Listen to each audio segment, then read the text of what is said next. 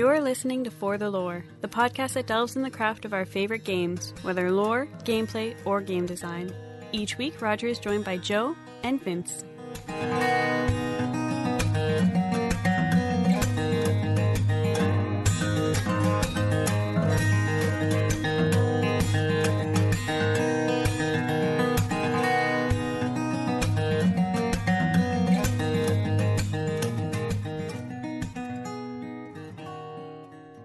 Anyone who's listened to the show for any length of time knows we are all fans of card games, be it traditional trading card games, new digital trading card games, or the new influx of games that are using cards in a unique way.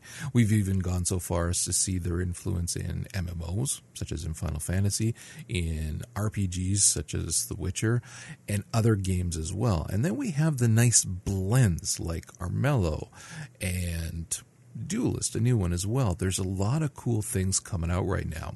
So we're going to touch on not just the traditional card games, but also some of the new stuff that is currently out or coming out soon. So this should actually be quite a bit of fun.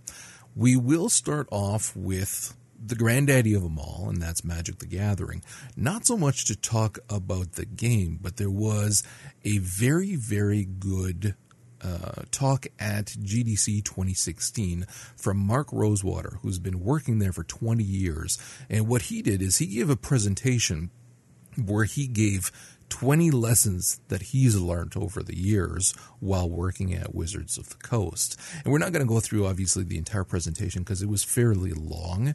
However, I have to say myself, as someone who appreciates what goes on behind the scenes in so much as what we've seen for trading card games in particular, but also someone who has kind of messed around with the idea of game development with my son and whatnot, doing different things.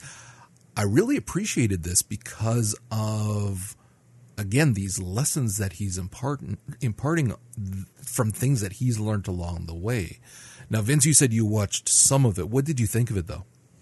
I thought it was a pretty good example of just why Magic is as successful as it is. I mean, so many other card games have come and gone or, stuck around, but not quite reached the level of success that Magic has. And it's kind of what we were talking about in the pre-show. The reason Magic has really boomed in the last couple of years after fading out for a little while is their willingness to change and to see what their fans and what the industry is responding to.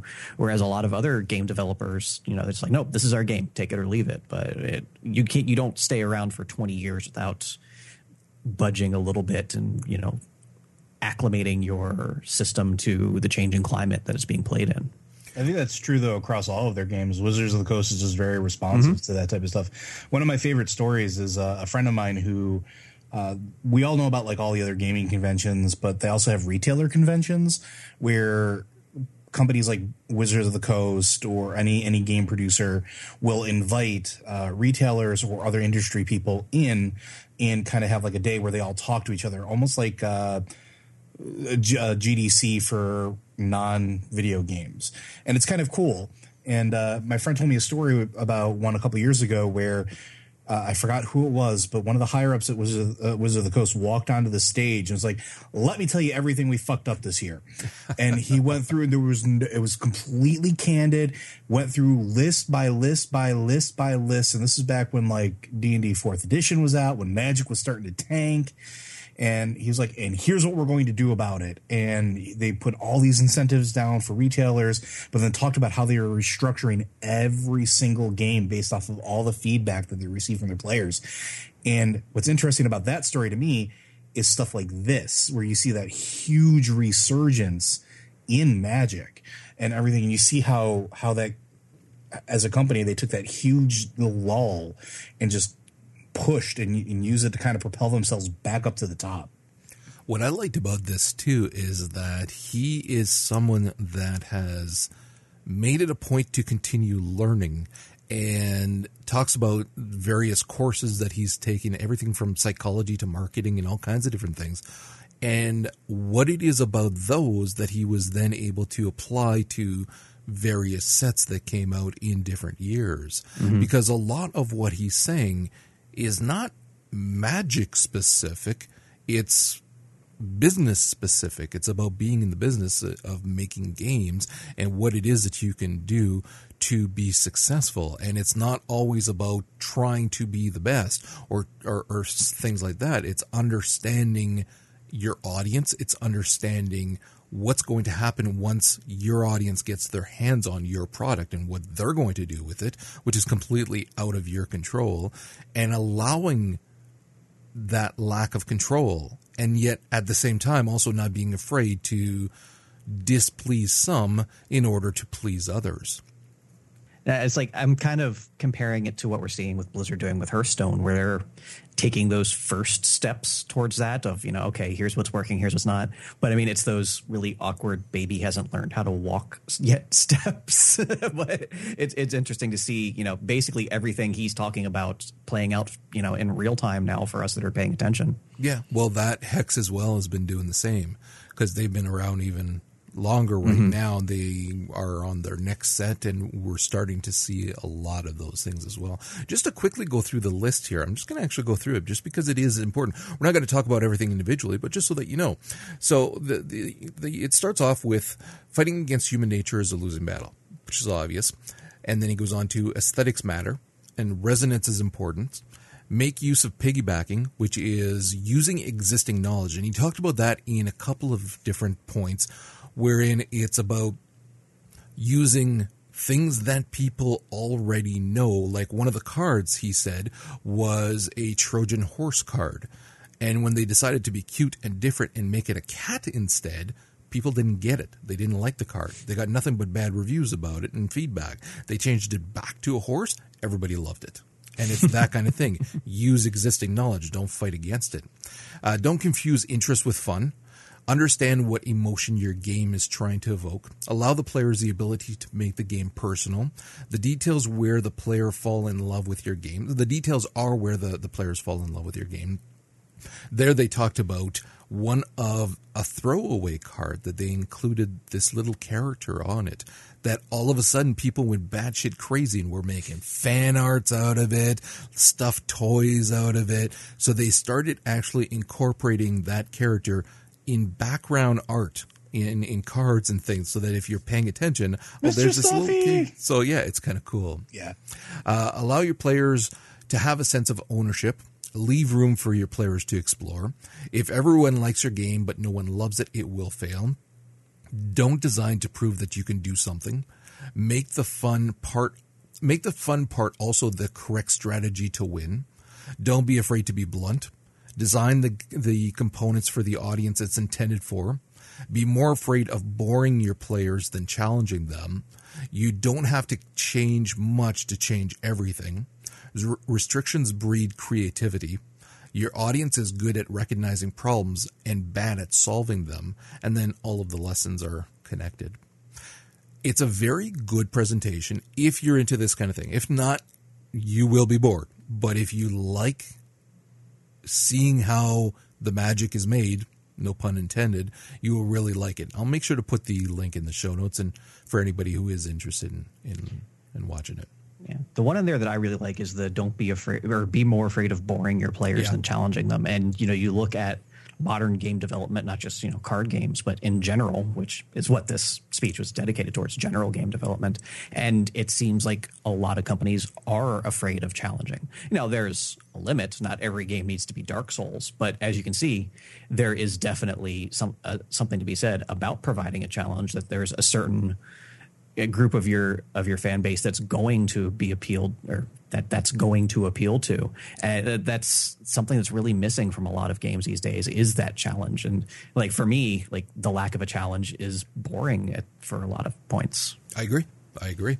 And I like as well how, again, it was finding that balance, and he spoke about that as well, where when he was talking about your audience is good at recognizing problems but bad at solving them. So it's understanding that you really have to give away a lot of solving. Yeah, really.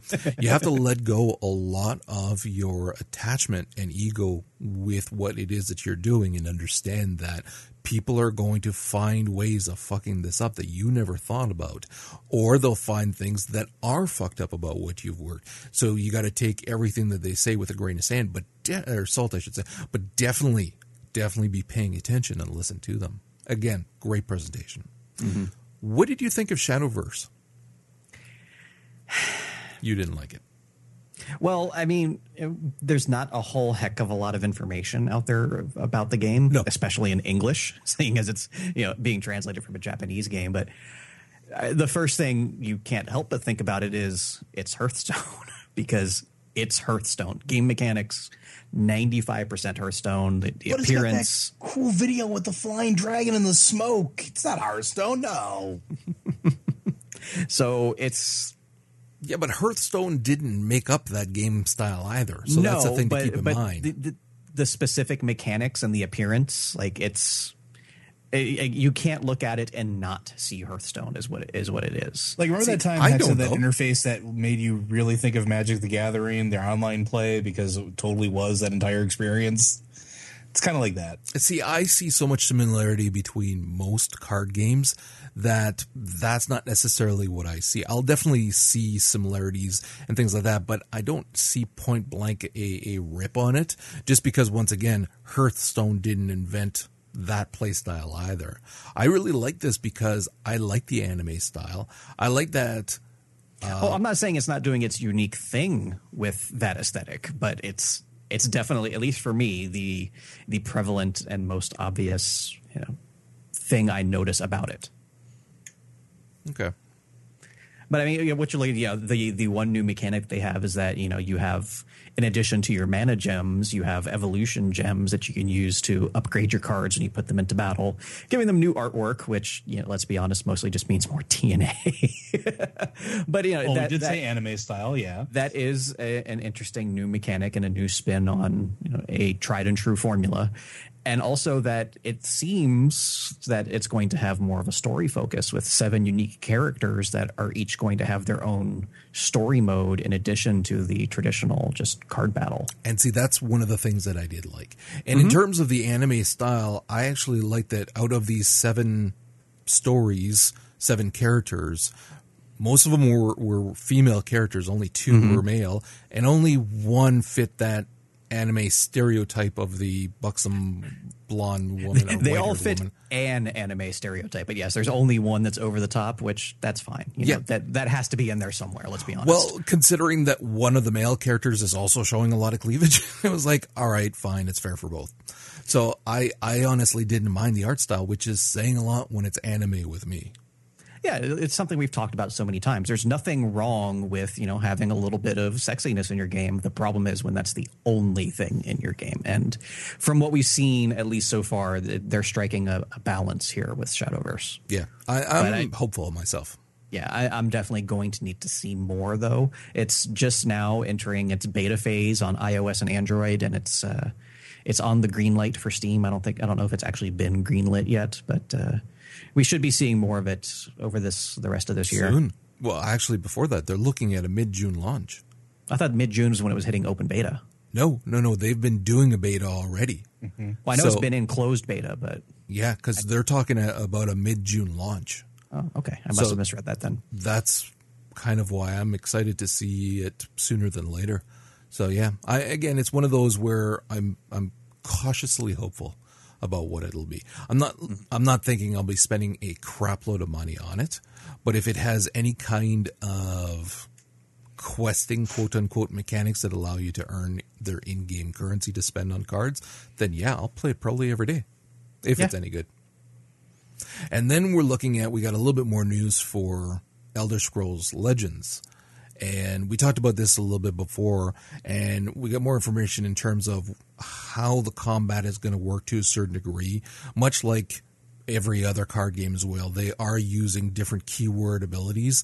They're actually going to have 12 of them. And I like how they listed them all off, and you got everything from prophecy to ward to shackle to lethal and whatnot.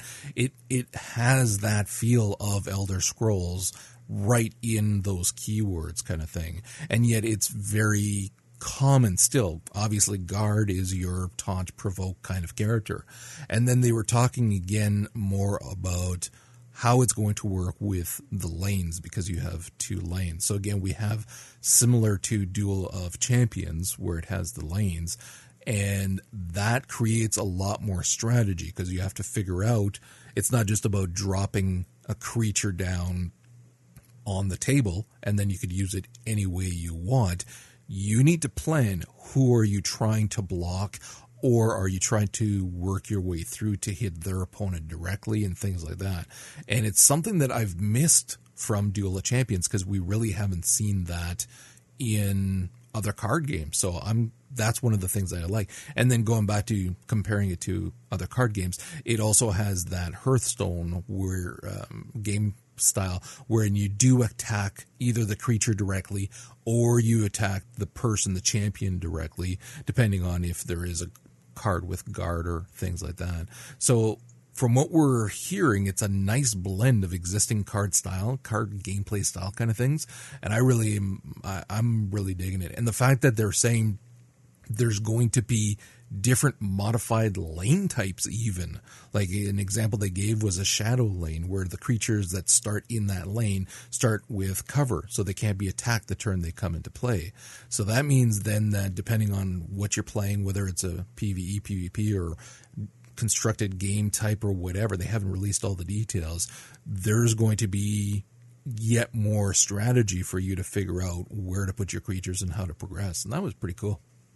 Yeah, I like that, especially with the lane mechanic. You know, it's a way to take a mechanically simple game, and I'm not saying this is, paint by numbers, but it's not also, Magic or Hex level of complexity, but making it that much more strategic. It's you're getting a lot more mileage out of what you have with that one simple addition. Yeah, definitely.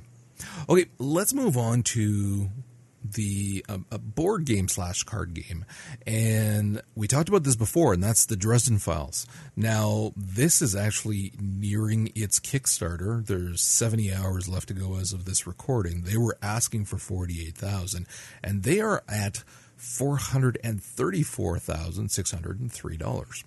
I'm not even remotely surprised because it's Dresden Files. That's an insane amount of money, though. I just backed it today. I'd been waiting and waiting and waiting because it's still a nice chunk of change, especially with the currency as it is right now. It's not just $70; it's more so. But I did back it at the $69 one so that I can get the 3 expansions as well. Now, this we're going to talk about for a little while because Vince got to play it. So, Vince, give us a rundown on what you thought, how it came to be, and what your thoughts getting out of once you were done the game were about it, and if it's worth getting. Well, I mean, first of all, shout outs to our good buddy and listener Malagash, because he's the one who first told me about the game. So I know he was talking to you, Joe. Had you heard about it before he mentioned it? Yeah, actually I had. Kinda. I heard that it was coming. I didn't know any of the details on it. It was more of a, hey, there's going to be a Dresden Files board game based off of the Fate system of the RPG that, is already kind of a thing. Okay. But that's about all I heard. And then I remember I was looking at it and going, the first thing I saw was that this was a very good Kickstarter. And, by good, I mean, there's a overwhelming chance that it's actually going to be a successful campaign, not just from a funding standpoint, from actually getting the product. Because, as I said, mechanically, the entire game is there. All they're asking money for is to finish up artwork and print the damn thing. So it's definitely not going to be one of those vaporware Kickstarters. And while, yes, the prices were more than I was initially willing to spend, it's not that there wasn't the value there. Like $69, you're getting $69 worth of stuff just in physical goods that are for playing the game. Yeah, looking at you, Dark Souls, where that board game is really expensive because of all the physical goods that aren't really necessary to play the game.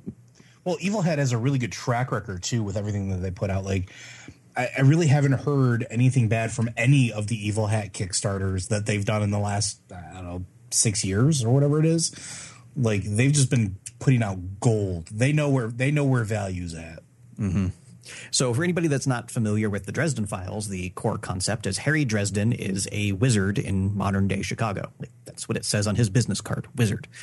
He functions more as a private investigator, but with that, magical and supernatural side to it. It's been a very successful series of books. I think they're up to book 15, with book 16 currently being worked on. That is correct.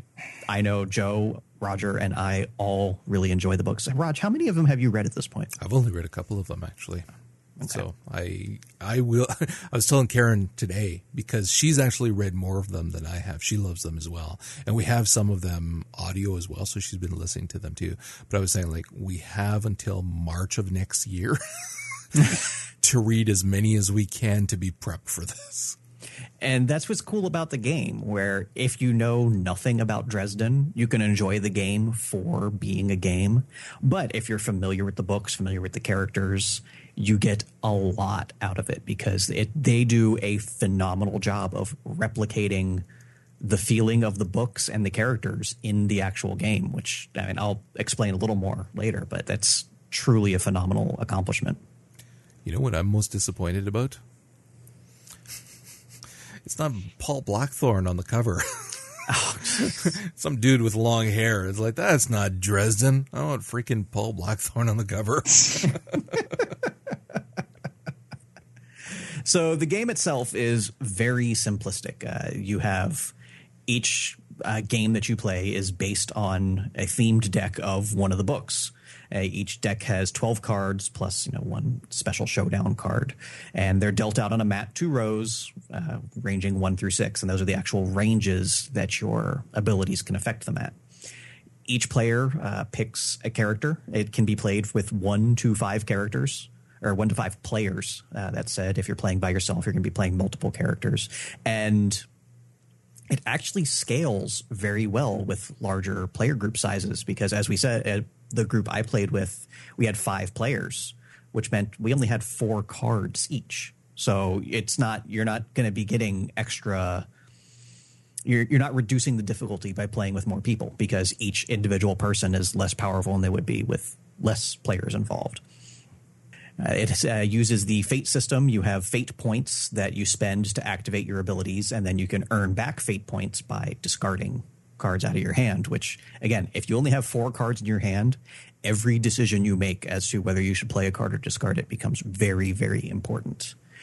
It also bases off the Fate RPG system with the actual Fate dice, where if a card has a cost of 2 + 1 Fate die, it's going to cost 2 Fate, and you roll the die. It's a 6-sided die that either has, it has 2 pluses, 2 minuses, and 2 blanks on it.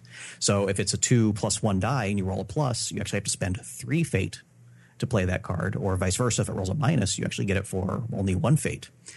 In one of the games we played, we got very, very lucky with our dice rolls and just absolutely smoked it. So as far as what you're getting in the base game, in addition to all the goodies that you need to play it, all the tokens and the board and all that, you're getting 5 characters, Harry, of course, Karen Murphy, Michael Carpenter, Susan Rodriguez, and the Alphas, Billy and Georgia. In addition to that, you're getting the first 5 books of the series, Stormfront, Full Moon, Grave Peril, Summer Night, and Death Masks, as well as the Side Jobs deck, which is a larger deck of randomized cards. So even if you've played through all the games multiple times, you have that random deck that's always going to be throwing you new challenges as well. Based on how much you played and what you saw of it, how much replayability are you looking at once you've gone through each of the decks? Quite a bit, because, like I said, every time you play it, it's going to be a little different just because of the randomness of dealing the cards, as well as all the characters available to you. When we played, we actually had all the expansion stuff. So we had 6 more books and 6 more characters available to us. So nice. I can see being a lot of replay value. Not just that, but the game's going to play very differently depending on how many people you're playing with. Like the guy that was actually demoing the game for us, Justin, I forget his last name, I'm sorry, but he's actually the legal counsel for Evil Hat. And he was, he was in town, and one of the shops that he was at was one of the alpha backers. So, they invited him over, and he said he's not even a huge Dresden fan. Like, he's only read a couple of the books, and he also doesn't play a lot of games with a group. He's a solo player, and he's had so much fun of trying different combinations of characters and books just playing by himself. I see that. I have a hard time understanding how you'd have that much fun playing this type of game solo. Because at the end of the day, it's strategic. Like, it's not me and you and Joe each playing our individual games. You have to work together to come up with a battle plan. So either multiple people or a single person, it's still going to be the same concept of a game, just how many people are involved in the strategy. Right. It sounds very similar to like how Legendary Encounters and Sentinels of the Multiverse kind of force you to work together. And while like one player can play multiple decks, so to speak, in those games, it seems like that's a kind of a similar almost setup like that. Mm-hmm. So when we did the demo, I was there for about 2.5 hours, and we played 4 games.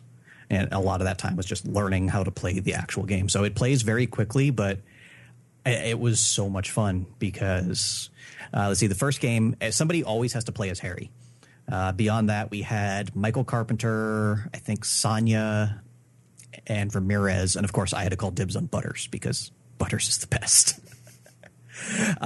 What's cool is that, again, each character has their own unique abilities. In addition to the cards you draw in your hand, you have talent, which is typically something that's activated when you discard, and then a stunt, which is a one-time use special ability. And yeah, that's depending on who you're playing as. What's cool is, when you deal out, you have enemies, cases, advantages, and obstructions that are on the board. To win the game, you have to solve more cases than there are enemies left alive. So, for example, in Stormfront, there were 4 enemies and 4 cases. So the way we won was by solving 2 cases and killing 3 of the enemies. So we had 2 cases solved, only 1 enemy remaining. So that's how we won that particular game. But that was only on our second try, because our first try we got absolutely wrecked because we're still learning the game. So he said, okay, redeal the exact same game and play again with your new knowledge. And we knew more about the system. That's the game where we also got really lucky on our dice rolls.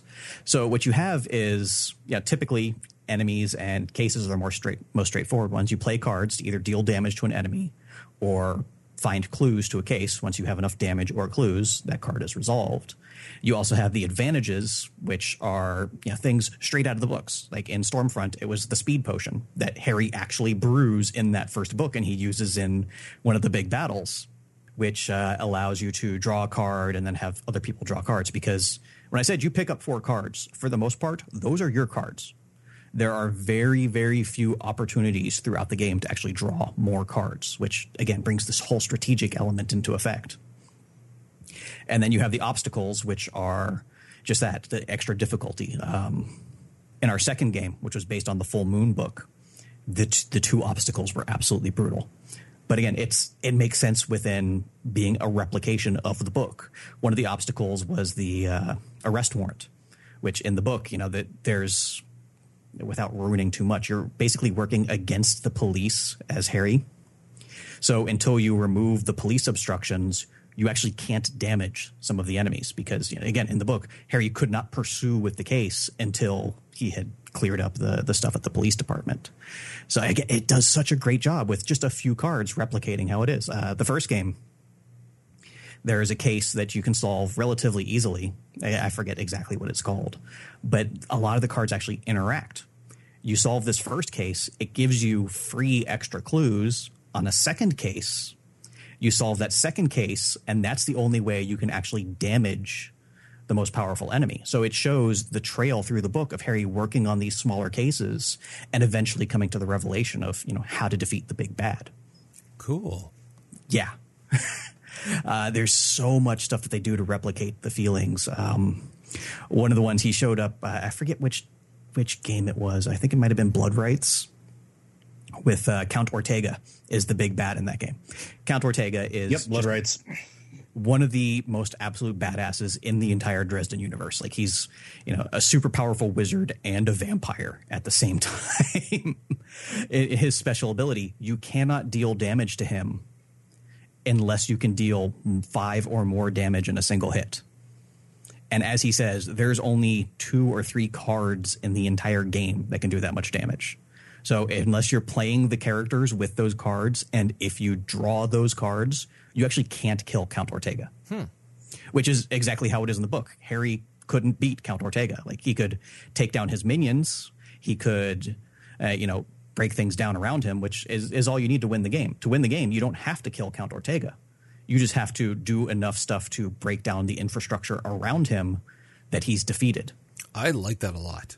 Yes. Because it allows for a non-linear path to finish the game, to complete the game. It's also very hairy. Yeah, exactly. Yes. Well, even that, with Harry himself, his special talent is every time he discards a card, he can move one of the obstructions or advantages around the board. So, like, for example, if we had the ability to remove obstructions at ranges 1 through 3, but the obstruction was at range 4, Harry could just discard, move the obstruction to range 3, and then on the next player's turn, he could remove that obstruction, which is how Harry plays. First couple turns, Harry does nothing but discard. And then at the end is when Harry has obviously the most awesome attack abilities as well. But it's such a Harry thing of, if you read the books, he spends 50 chapters getting his ass kicked, and then at the end he just blows everything up. The same thing with some of the other characters. Butters is very focused on investigation, and his combat abilities are minimal. On the opposite side, the alphas, very good at combat, but they're not heavy hitters. A lot of their abilities were built around, being the first strike in battle, or being able to follow up with another person's attack. They're werewolves. They hunt as a pack. They have that pack mentality. Molly Carpenter is absolutely broken. She's the coolest character in the game because Molly is this wild child of a magician still learning her powers. So her special abilities involve being able to copy other people's special abilities. It's so fun and so dynamic that it never, even when we were playing the same game, like the same book with the same characters, it did not feel the same because it's the way things interact changes from game to game, hand to hand, character to character.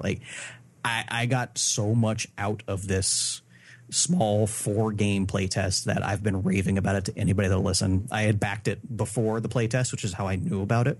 But after actually getting my hands on the game and playing it, I can't recommend it enough.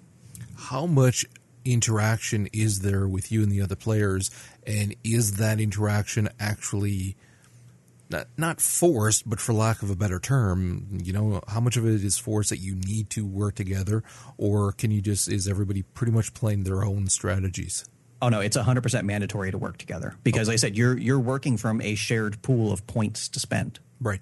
So if I want to do a really cool investigation, but the player after me wants to do a really cool attack, we might not have enough points to do both. One of us is going to have to sacrifice something to help the other. I'm sorry, but that makes a lot of sense, and I really like that because it really holds in line with the way that they handle stuff like that in the books. That's so cool. Yeah, Harry can't solve anything by himself. In any of the books, Harry is not... he's really powerful, he's really smart, but he cannot accomplish anything on his own. Even in the first book, he needs Michael, he needs Murphy. I hope smart was in quotations. Air quotes. He has his areas of expertise. How much of a difference is there playing different characters? Completely. Like I said, the two I played specifically were Butters and the Alphas, which are polar opposite characters. Butters is very much built around solving cases and helping other people at the table with his knowledge, whereas the Alphas, like I said, are very combat focused, but not... Like I said, Harry can one-shot things, no problem. He's that powerful. The Alphas can't, but they can really work with other players to do heavy amounts of damage over time.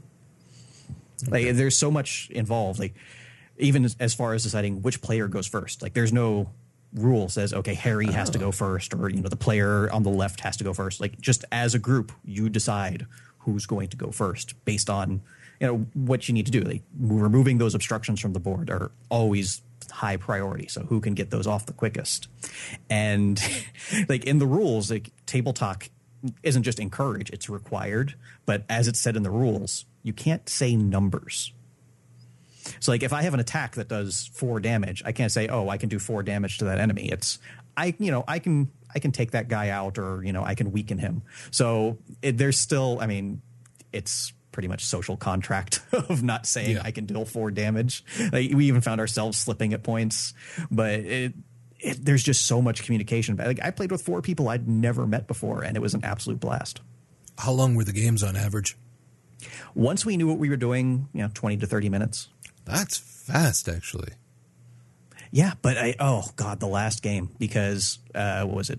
Full Moon, not an easy deck to play against. Because remember, I said to win, you need more cases solved than there are enemies remaining. Full Moon, there's 3 cases and 5 enemies, which means at the very least you have to solve 1 case and kill everything, or solve 2 cases and kill 4 of them, like bare minimum to win. So it was an absolutely brutal first game. Like, we didn't even come close. But the second game, we were doing really well. But even as well as we were doing, we had to go to the showdown. The showdown is once you as a group have decided there's no more turns to make. You know, everybody's activated their abilities, or you don't want to pay the fate cost to pass, you know, something like, or you can't pay the fate cost to pass your turn.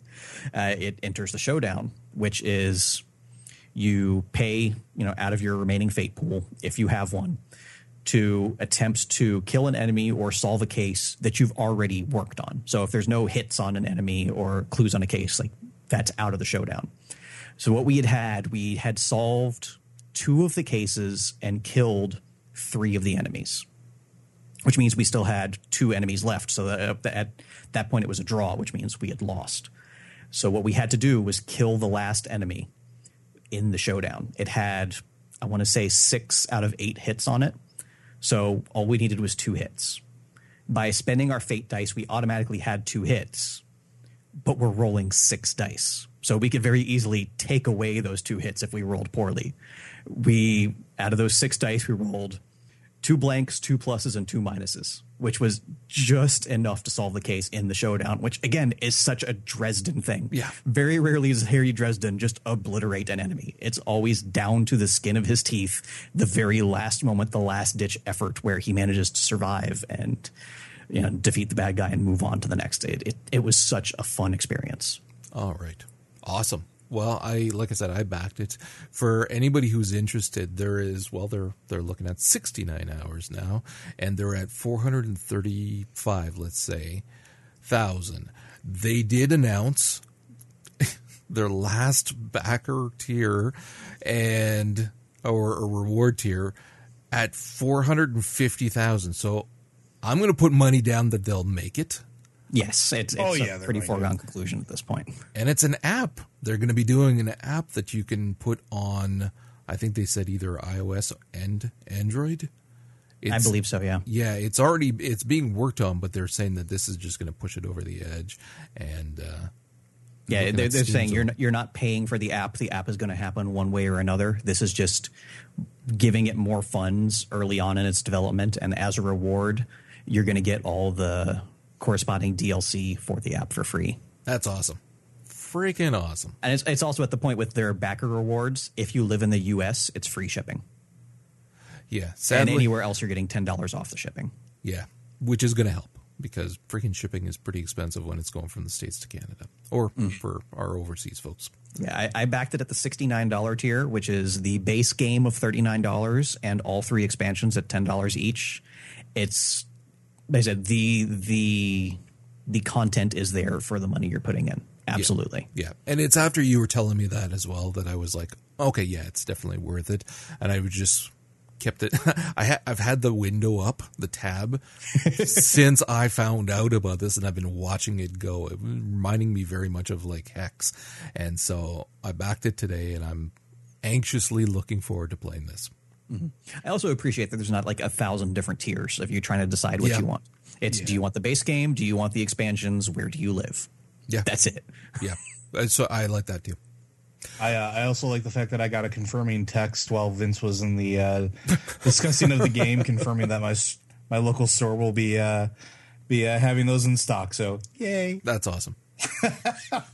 All right, let's move on. One of the other games that came out recently was one that I've heard nothing but good things about. So I decided to look at it, and I haven't gotten too far in, but I have played a number of games. And I know I'm really digging it. Now, Joe, did you actually pick up Duelist? Did you try it? Okay. And yeah, I've only played a couple games, but I've been watching people play it actually for the last few weeks. What do you think of it? It is combining everything I like about games like Hearthstone and Magic the Gathering with everything that I like about Final Fantasy Tactics. Yeah, I actually really, really enjoy this game. Yep.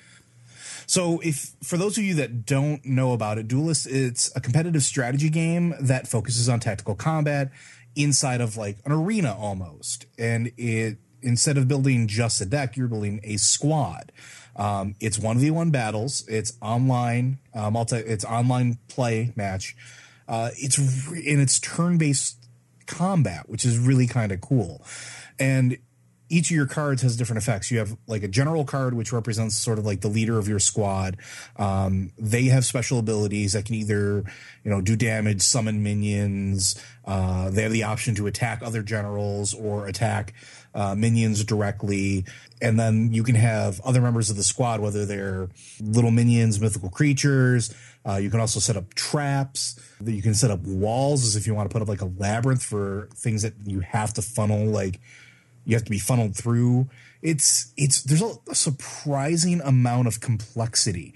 And the interesting thing to me, and I don't know if you found this as well when you were playing, the games last less than 10 minutes. Yeah, they're actually fairly fast. Yeah. And that's really cool. And each one is it's very fast paced, and it's got a simple winning objective, and you have to reduce the enemy general's health to 0 before they burn you down. It's a very simple concept. We've seen that in every other type of game that, card game, Magic, all the other ones. But I thought that was really kind of nifty. I like too that there's also different factions, so it's not just. Sorry, go ahead. No, I said I was agreeing. Yeah, so the different factions all have like unique sort of flavors to them. I'm gonna go through them real quick, and I'll draw a couple analogs to. For lack of a better analogy, Magic, since that tends to be the one most people are familiar with. You have the Leonar Kingdom, which is sort of like your blue and white, your good guys. They're very tanky, but they're very, very slow. So you have a lot of high hit point creatures, a lot of high hit point stuff, a lot of defensive capabilities. But against a faster opponent, you're probably not going to be able to get to them as you would sort of if you were just like average. If anything, it's very close to Magic the Gathering artifacts almost. Massive golems. Massive golems, yes. And living walls. Don't forget that one. Yes. Not just golems, but living walls, which was very, very interesting. You have Songhai, which are your fast and aggressive. They specialize over high mobility and as well as direct damage. So think of like Magic the Gathering, like mono red. They're all about low, like hitting you fast, hitting you hard, and hitting you often. You have Vitruvians, which are very, very creature heavy. They tend to have low stats, but have a lot of special abilities. This is very similar to Magic like mono green, where you can have a ton of like 1/1s rolling around, but each of those 1/1s can do something like summon another creature or summon another token. Tokens are a big thing in this game too that I'm noticing. A lot of creatures, when you use their ability or they get hit, will spawn tokens, which are basically other creatures that you can use in adjacent squares. And some of them let you choose where it goes. Some of them not so much. You have Abyssian, which are they're all about removing large threats. And while doing so, also generating small minions. It plays very similar to like a Magic the Gathering mono black deck, where you have targeted creature removal. And then when you remove that creature, you get like, oh, here's a little skeleton. Very, very similar. You have your Magmar, which are your slow and purposeful sort of like giant creatures. So you have these really slow minions, so they might be able to move 1 or 2 squares a turn. But when they get in there, they deal like massive amounts of damage. So they just like sweep their arms across, which is really, really cool. You have Venar, which are sort of like masters of the battlefield. There's a lot of minions that band together and a lot of walls and a lot of shaping of the battlefield. It reminded me a lot of playing like an old school mono white deck, where it was all about like banding together and transferring damage and putting up shield walls. And then you have your neutrals, which are like your mercenaries, your creatures that don't have an allegiance to anybody. The complexity just in those factions is really, really cool, because each faction right now has 2 generals. Each general has a special ability and has different synergies that play well with all these other cards. Not only do you have just creatures and spells, but you also have things like artifacts. What those artifacts do is you can actually play them to power up your general. There are also other cards that specifically target the other general's artifacts. So there's a lot of interplay between buffing and debuffing not only your general, but your opponent's general. And for a 10-minute game, there's a lot of strategy and a lot of decisions that you have to make. It's really, really cool. And I'm finding myself starting to get very engrossed in it. And this is a very dangerous thing.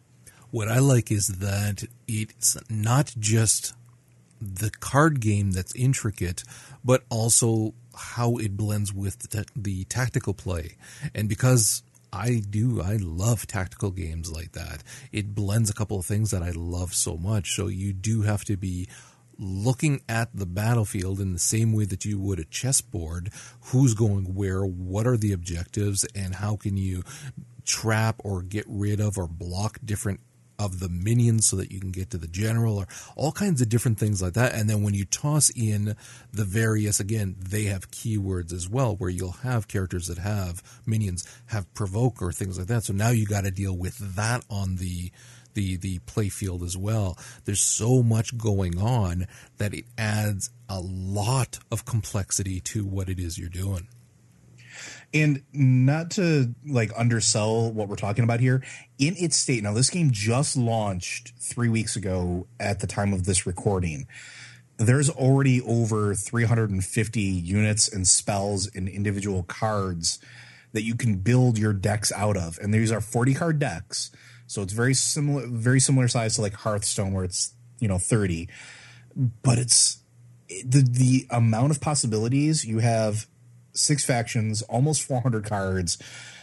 There's so many different interactions. And the best part is, and this made me really happy, it's free to play. Yeah. Like, that's a big thing. Like, they put a lot of love into this. I would have gladly paid money for this. Yeah. It's one of those types of games where I was a little worried because of the art style initially. Because, again, I'm not always a fan of the old 8-bit style kind of thing. But this does it so well. And it just looks cool, not just on the playing field, but each of the quote-unquote cards as well look really nice. It's a slick, futuristic style using an old 8-bit character style for the animations. And then you have an anime style for the cutscenes or cinematics, different things like that as well. So all in all, the style of the game, the graphical appeal of it is just amazing. It's a fun game. I thoroughly enjoy it. Yeah, it's well worth your time if you haven't really heard about it, but you like card games, you like tactical games, you have nothing to lose. It is a rather small download, actually, surprisingly. Very quick to set up, and getting into the game takes no time. And you could do PvE stuff as well. There's different quote-unquote quest things that they put in they give you a challenge for the day of what to do. So you can actually be earning the in-game currency and earning cards as well that way. So, again, great game. Highly encourage you. And then there was an update to Armello. This is a game that we talked about some time ago when it was first coming out, actually just before it came out. And it is still a game that I enjoy playing. It is still a game that lasts, in my opinion, its only downfall is how long each game lasts. I feel it lasts way too long. Even if you're playing against AI and you shorten all of the AI interactions so that you're not actually watching them doing their combat and everything, but it just kind of cuts through really quickly to the end results. Even with that, it takes a while to play. If you have the time, though, I still feel it's an incredibly rewarding experience. Now, with patch 1.3 that just came out, and they're calling it the Lock and Key patch, they introduced some different elements, especially to try to encourage people to play multiplayer with other actual people. And by completing online multiplayer games, you're rewarded with either chests or keys. And then when you match them up, you can get from within the chest 4 different rarities of dice. So you can get either common, uncommon, rare, or epic dice. And they were showing off some of the dice. Again, this is not a huge deal, but because the dice are actually such an integral part of the game, it is a nice thing, and it's kind of cool to give you a little bit to work towards as well. And because they just integrated the marketplace into the game as well, you can just buy them, or you can sell them, or you can even trade up with a transmogrify feature that they introduced as well if you're getting too many of the lower end ones, kind of thing. So they're really working at putting in elements that are going to make it a lot more appealing to play with other people. They're looking at doing these dice collections as ongoing collections where there's going to be different ones based on the season and whatnot. Like right now it's the Wow's Bounty collection. So once that's gone, that's it. They're gone, and then they're going to move on to the next collection. So it will keep people hopefully coming into the game. I would like to see them do the same thing with the cards that are part of the game as well, and introducing new packs for those. I think that would be even more fun because those actually influence a lot more of the actual gameplay. Like they were saying how they've decided now that your followers are free. You don't have to pay gold. And that's fairly big because you're using your gold for a lot of other things, and the followers have a huge impact in gameplay. So if they were to start putting out again more cards that are introducing different followers and things like that, that's fairly cool. And then they've also introduced increased difficulty, they call it the Matter King, where there can be at least 8 perils on the board each dusk. So again, it is something wherein they're actively working on improving the game, adding things, and trying to get people to keep playing it. And I really do appreciate that. You know, I got the email the other day. One of the games on your Steam wish list is on sale. Oh, yeah? And it was that one? Yeah. Not that I don't think it's worth the money, but, you know, I'm just trying not to spend as much right now. Not to mention the fact that I have enough games already that I'm not playing. But I'm not playing it, but not for any reasons having to do with the game itself, because I really want to. Again, the only downside that I see with it is the time investment. For me, that's the only one. If they could find a way to introduce a new gameplay, keep the existing one, just introduce a new one where you greatly shorten the game length, I think that would be ideal. That would be phenomenal. And actually, I'd play it all the time if they did that. Because as it is now, you need to set aside a pretty big chunk of time to go through a game. Which, that's not a huge deal. It's not a, yeah. As long as you can save partway through and come back to it later.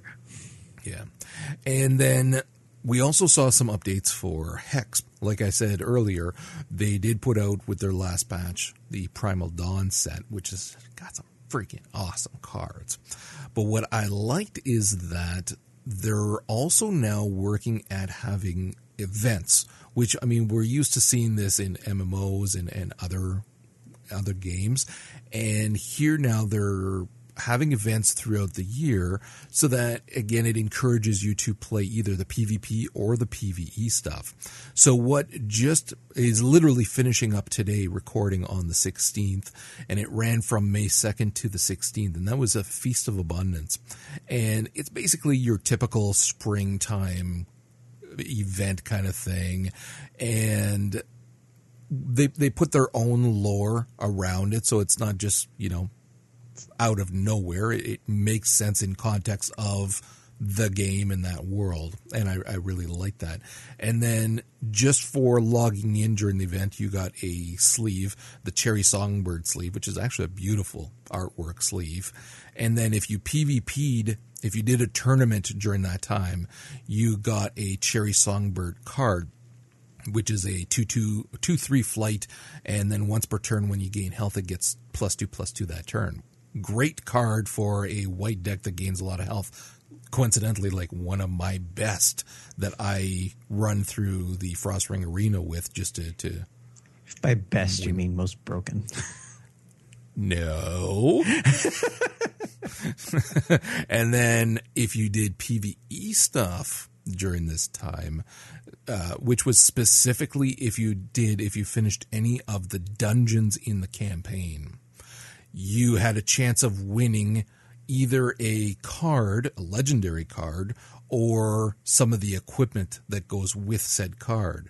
And this is, again, a Simeon's Bounty. And like the legendary one, you create a whole bunch of cards, 5 cards that you can put in your deck. They're all zeros in terms of their cost. So when you get them, it's free, awesome.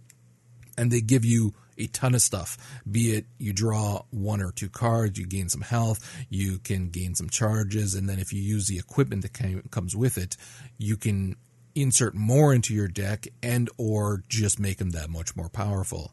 And again, you got chances of winning those just from running the dungeons. So, and it was fairly, you got quite a bit. Like I ran some dungeons on my characters, and just throughout the day I ran a whole bunch of them, and I believe I got 2 or 3 of the legendary cards plus the 2 equipment. One is an uncommon and one is a rare, and I got several of each. So it wasn't very hard to get.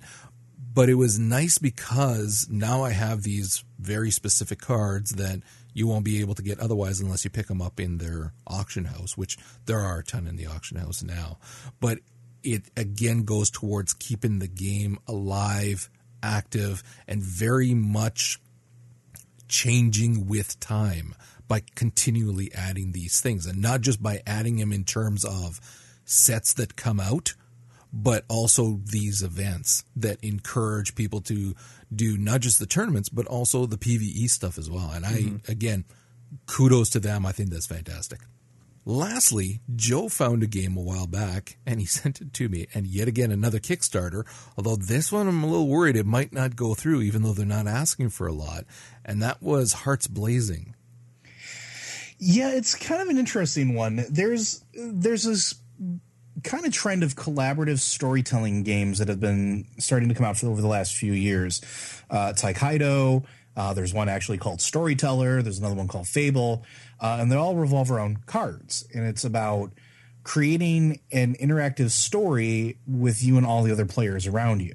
Here, when you're talking about Hearts Blazing is a casual story game that, is supposed to be aimed at 3 to 5 players. And it's supposed to be a card game revolving around creating episodic fiction. It's interesting. It does supposed to be taking about 90 minutes for a game, which is kind of big for a card game.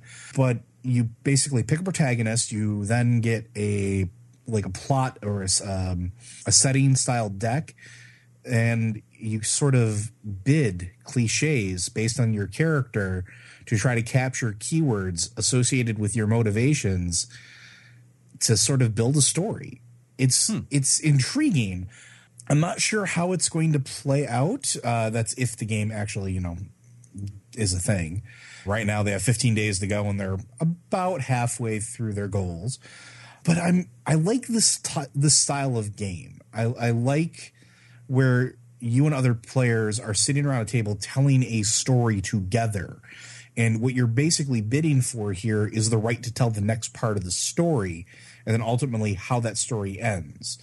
The only thing I don't like about it, and I've said this before, is I don't like the fact that there is a sort of a point system to have a definitive winner, even though they say many, many times throughout their videos that it's about telling the best story. But then why do you have a point system? Yeah. Mm-hmm. Like that's the part that confuses me, because like games like Taikaido. Taikaido is a great example of a collaborative storytelling game. There's a board, a tracker, but you are collecting cards of events that tell a story of your character's life. And it's all about these characters sitting around the fire at the end of their life, telling the story of their life, and who had like the most interesting and sort of intricate story. Same with Storyteller or Fable, where you're working to build cards together and chain them together so that you want to tell the next part of the story, but that's it. There's no like winner. It's a collaborative effort to just tell this really interesting story all the way around. So it's kind of somewhere in between. And I think calling it a casual storytelling game, while it has a point system, is a little bit out there. Have you heard of a game called Fall of Magic? No, I have not. Definitely check it out. It's a gorgeous game. Like the game board is actually like a cloth scroll map. It's exactly that. It's entirely collaborative storytelling, but there's no winner once you get to the end. It's just you have your characters and your stats and your objectives and whatnot that lead you down the storytelling path. But at the end of the day, if you told a good story, everybody wins. Oh, sold already. All right. Well, that is going to wrap it up for this episode. Thank you very much for joining us. Everybody in the audience, thank you for joining us. Of course, you can find us on Mondays at 7 p.m. Eastern Time at forthelore.com/live. Of course, you can find the show notes at forthelore. I'll be putting some of the links from some of these things, be it the Kickstarters or that presentation in the show notes, so you'll want to check that out. You can find us on Twitter at forthelore, or individually, Joe is LoadersJ, Vince is Simodian, and I am Zen Buddhist. You can leave us your thoughts on iTunes and Stitcher, and with that, we will talk to you guys next week. That's all right. That's all right. That's all right, Mama. Anyway, do. Thank you for listening to For the Lore. Each week, the show is broadcast live on Mondays at 7 p.m. Eastern. Stop by forthelore.com/live to join the conversation and have your thoughts discussed on the show. If you'd like to hear more from the guys, check out Comic Book Informer, a weekly podcast from Vince and Roger, as well as Popcorn Ronin, a bi-weekly movie, TV, and anime podcast. And lastly, thanks to Manelli Jamal for the show's theme music. We encourage everyone to check out his site, manellijamal.com, or find him on iTunes and help support this incredible musician by picking up his CDs. That's all right, Mama.